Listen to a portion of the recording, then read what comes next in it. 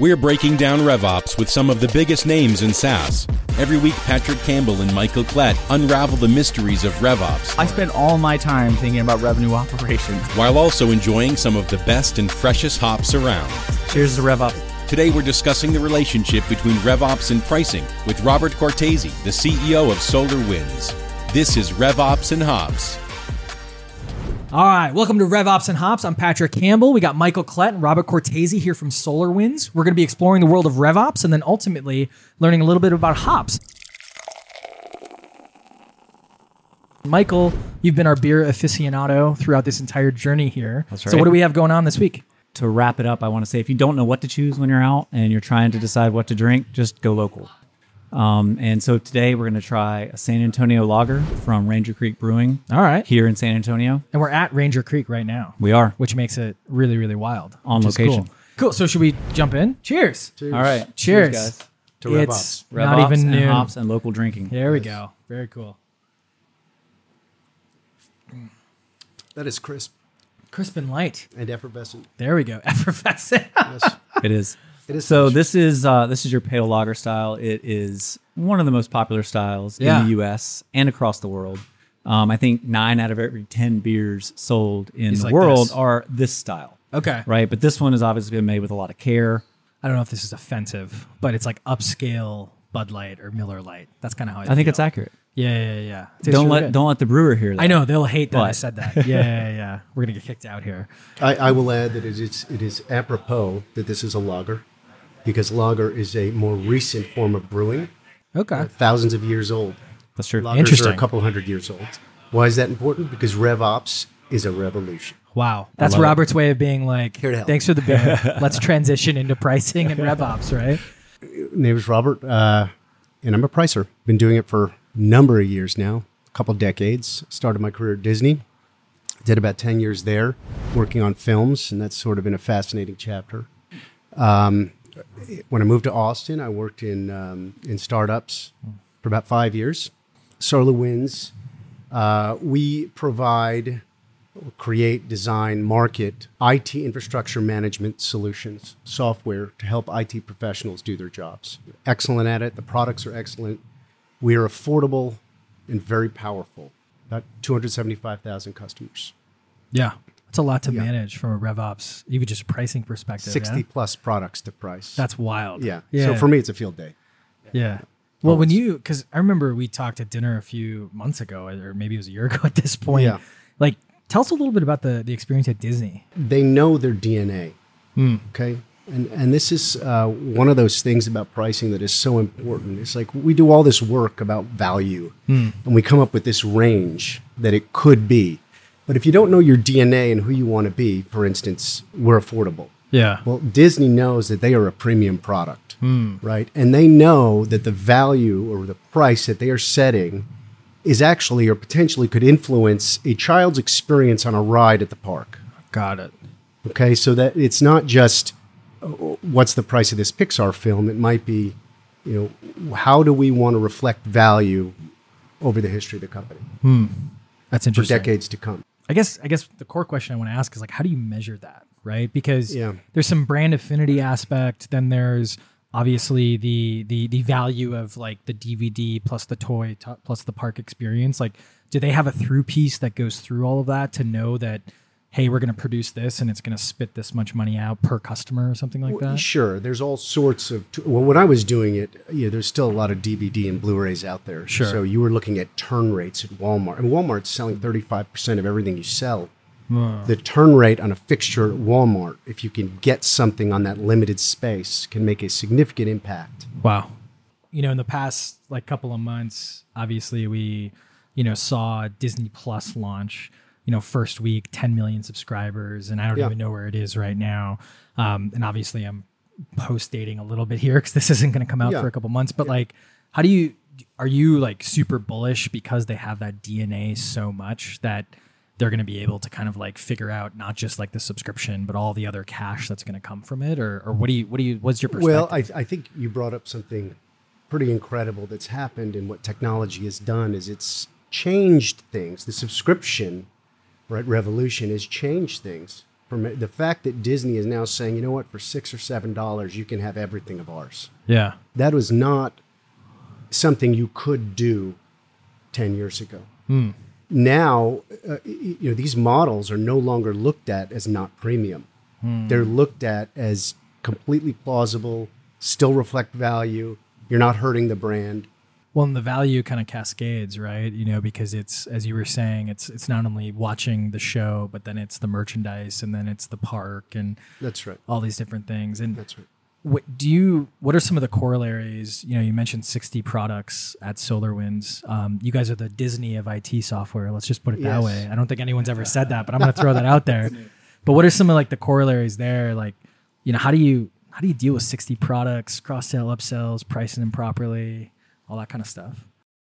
Yeah, well, first of all, at Disney, I was extremely vertically integrated in selling certain products. Got it. I was actually a product manager over catalog films. And catalog there means films once they're no longer in the new release window. Got it.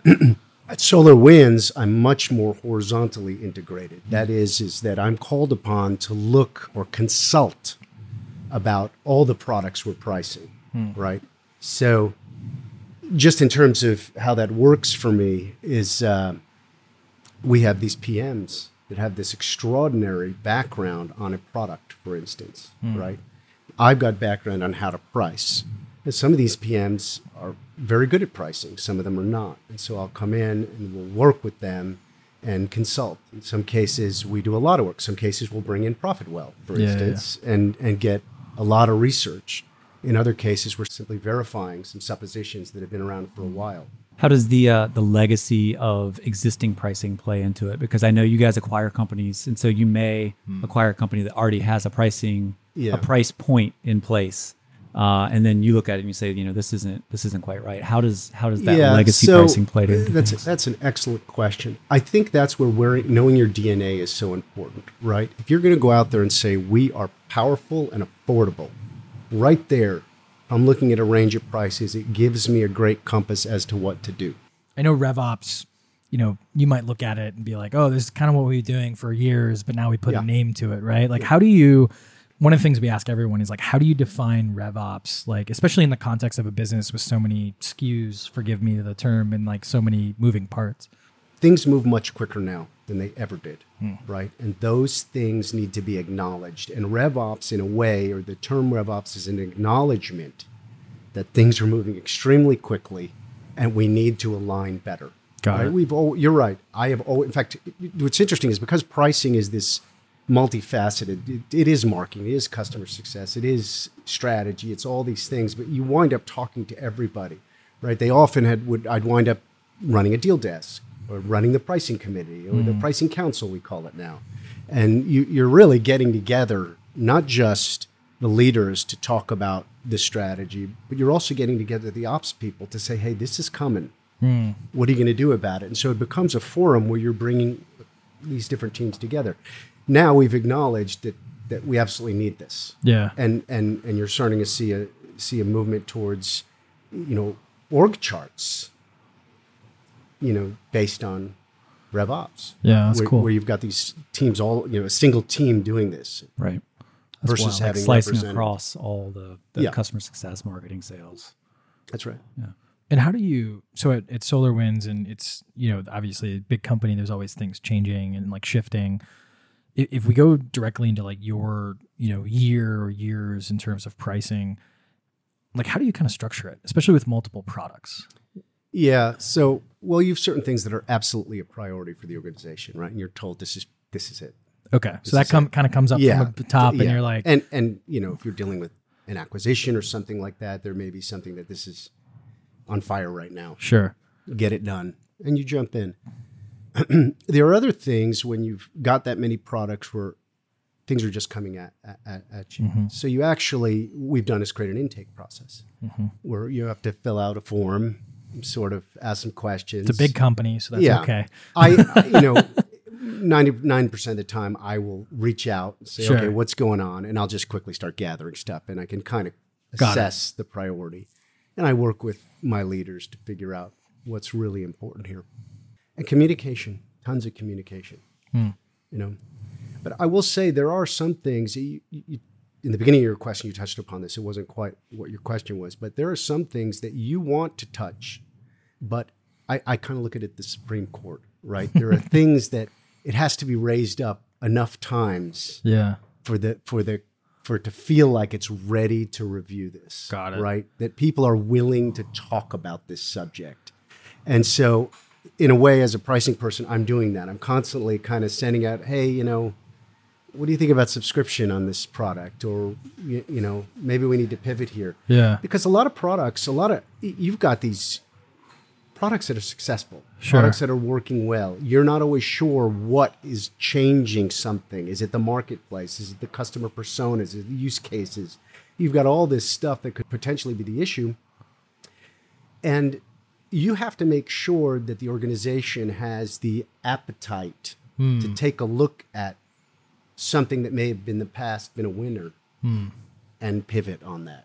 Right. Yeah, it's tough. And there's some risk there. There's switching costs for the customer, for us. Huge operational challenges sometimes. Yeah. I mean, certainly moving from on-premise to subscription. Yeah. That topic right there. That's I mean, wild. you've read the use cases, Adobe and things like that. Yeah. As long as there's an understanding that not everything can possibly get done. If your organization supports that and can work with you on that, then it's fantastic. I've been in situations where everything has to be done all the time and it has to be on 10, and that's when it's no fun. Yeah. That's interesting. That's cool. What are the metrics you look at when you're trying to either make a case for a particular pricing strategy or to show that it worked? Yeah. Well, post-analysis is a very tough one, so we can talk about that, but let's start with up front. This is where you get, for pricers, they're almost cliches. You talk about value. How do you get to the value? And you look at, there's been a lot of ways to do that. Historically, maybe the trend now or the way we go about it now, who are the customer personas, right? And you take a look at that and you deep dive into what are the quality of these people? Why are they buying? What do they need? How are we solving their problems? And then what is their perception of value? That's a very difficult thing, right? And that's where things like surveys can be so powerful. You have to talk to the customer to understand. If you've got a net new product, then you're looking at substitutes. You're looking at all sorts of different things to try and inform what that value is. If you're not looking at a net new product, this is where you're apart from surveys and trying to understand what the customer wants. Competition does become important. You're making some assumptions that they know what they're doing, and they don't always. But it's still a benchmark, because even if they don't know what they're doing, and if they're successful at it, they've set the tone for the marketplace. Still affecting you. And at the end of the day, value is made up in all of our minds, right? It's a very elusive thing. Somehow people are okay with paying 5 times more for a Tiffany diamond because of the blue box. Yeah. Right? People are okay with paying for that Disney ticket to go into the park. These things are value perception, right? And business to business is a little bit different. Those are consumer products, right? Sure. Consumer products tend to act that way, but it happens in business to business. Some people just want what's the very best. I don't care, we're going to pay for it, right? So to find where that price level is, that understanding of value is important and where you sit. But as I said before, one of the most critical aspects of that value lever is the company's DNA and where you want to sit within the range, right? Diamonds can be sold here or here. Are we an affordable diamond seller, right? Are we going for growth and market penetration? Or do we want to define an exclusive value, right? I'm a lifestyle company, right? Yeah. We're not, but I'm just saying, you're a lifestyle company. What those leaders are trying to do for their employees and for themselves is very different than if you're trying to go public. And you do have the ability to find what the consumer's understanding of what value is. It's not easy when you've got really great competitive products out there. And so those are the kind of things that might define, for SolarWinds, for instance, what product can we push the limit in, or do we need to go more aggressive? There are products in any company, right, that you need to do that because it fulfills sort of the overall portfolio of what your mission is as a company. Yeah. Right? But that particular product might not be the most profitable product for you. but you're going to do it because it fulfills, Yeah. right? Well, you have like the mix and everything. It gets, Or a pricing tier, yeah, you know, a starter Totally. package. You might have to do something because it is a gateway, yeah. right? Well, you talked a lot about like communication and alignment with the company DNA, but what about tooling? Because this, like, deploying a pricing change can't be that easy amongst 60 different products, or let alone like tracking 60 products and Yeah. their performance from a pricing perspective. Like, what's that look like in the operational stack? Well, first of all, I'm very fortunate at SolarWinds because we have some incredible operations people. Yeah. This is actually the first time in my career where I can sort of work on strategy and help the teams. Bear in mind, in this, I am this sort of this role that kind of seagulls in and talks to all these different Sure. product leaders. Many of these decisions that are being made, there are teams that take these and implement them very well. They're very efficient at what they do and effective at operationalizing things. And it's because they've, in their DNA, are some of these things that you're talking about that RevOps is now doing. Yeah. Yeah. Right? A lot of communication. Yeah. It's not okay for you to come up with the pricing and then another department say, "Oh, we can't implement that. It's no good. Go back to the drawing board." Yeah. Right. It's But that being said, if that's why you have these meetings, if you come up with something and say, Chargify doesn't do that, or it does it this way, that can inform a packaging decision. true. And it has. You have to be cognizant of that. Right. So it's not a matter of just saying, here's our strategy. Right. You have to have those conversations from day one. Yeah. What are our limitations? Yeah. You mentioned, so we were talking about value. And I'm curious, and you might have some insight as being from Disney in the past. Is that why they put movies in the vault? To create that vault. that idea of scarcity? Yeah. The vault is a glorious thing. Tell us. Yeah. All the secrets of the vault. Disney understood many years ago that these products can become perennial favorites. First of all, they are. Yeah. They're high value, and they realized by making them scarce, right, you could bring them back, and there was this core Disney persona, right? They have these super fans that will go and buy them again, right? And if you look at the brands they're buying, these things like Star Wars and Marvel, similar Vibe, group yeah. of people, right? But that was a brilliant strategy, really. And it could not have worked out. It just did, right? And it made sort of a world upon itself. How would you do that with like cloud-based software in some way? Turn up their subscription. Yeah, just like we're only giving out 100 Yeah. subscriptions. That type of thing. You didn't Limited time read, you didn't feature. read the fine print. Yeah. Business to business is different. You're serving a group of people that need to get something done. Sure. Right. And so Putting a feature in the vault is not okay. It's not really B2B. a preference thing. Like if you're any- alluding yeah, to. if anything, you're watching, things migrate, value migrate. I Sure, read sure, a book sure. years ago called Value Migration. It's one of my favorite books. Okay. Is it Adrian Skolovsky, I think? Anyway, it's this concept that, value doesn't disappear, right? It migrates into another place typically. Whether that's the buggy whip and horses into the car, or take a look at Disney, these DVD and Blu-rays. We used to spend, $20 a month on entertainment thinking, wow, we're spending a lot on these DVDs. We're spending $200 to $500 a month on pipes so that this content can be served to us. Right. Right. And so did the value of entertainment ever go away? No. In fact, we're paying more than ever.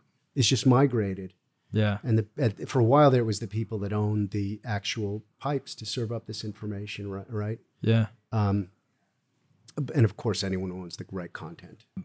How'd you get here? For a while, I was convinced that the airplane needed to be reinvented.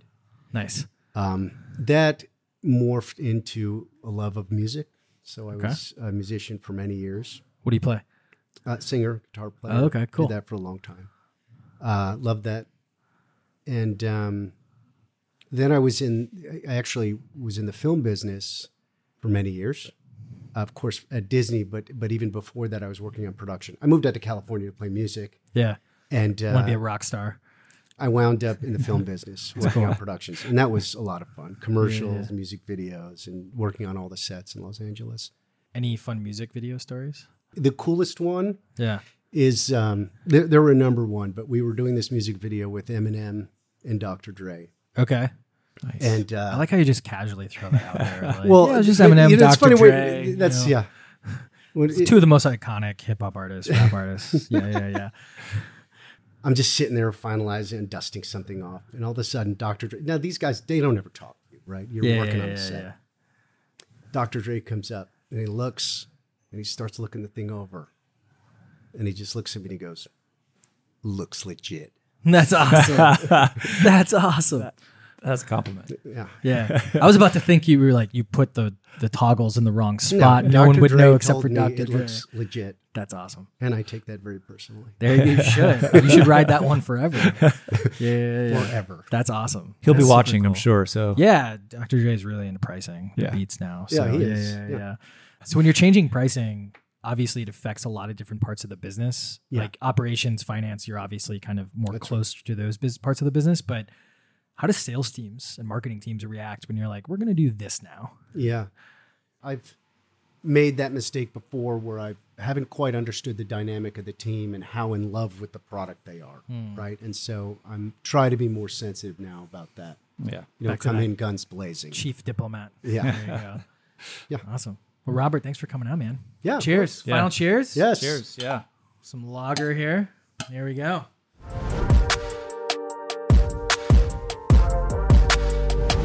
So Robert, that was pretty good. Yeah. I enjoyed that. Pricing, that's my thing. So it's a good He's got time. a ton of experience. I know, and he's just so smooth with it. I Yeah. was like, oh man, this guy knows where all the dead bodies are in Yeah. terms of like pricing for different businesses. But Yeah. I think for me, big recap was prioritization. I think that's a really big thing that a lot of people miss out on, especially when it comes to pricing. But in the world of engineering, the same thing. And with 60 products, you obviously have to prioritize.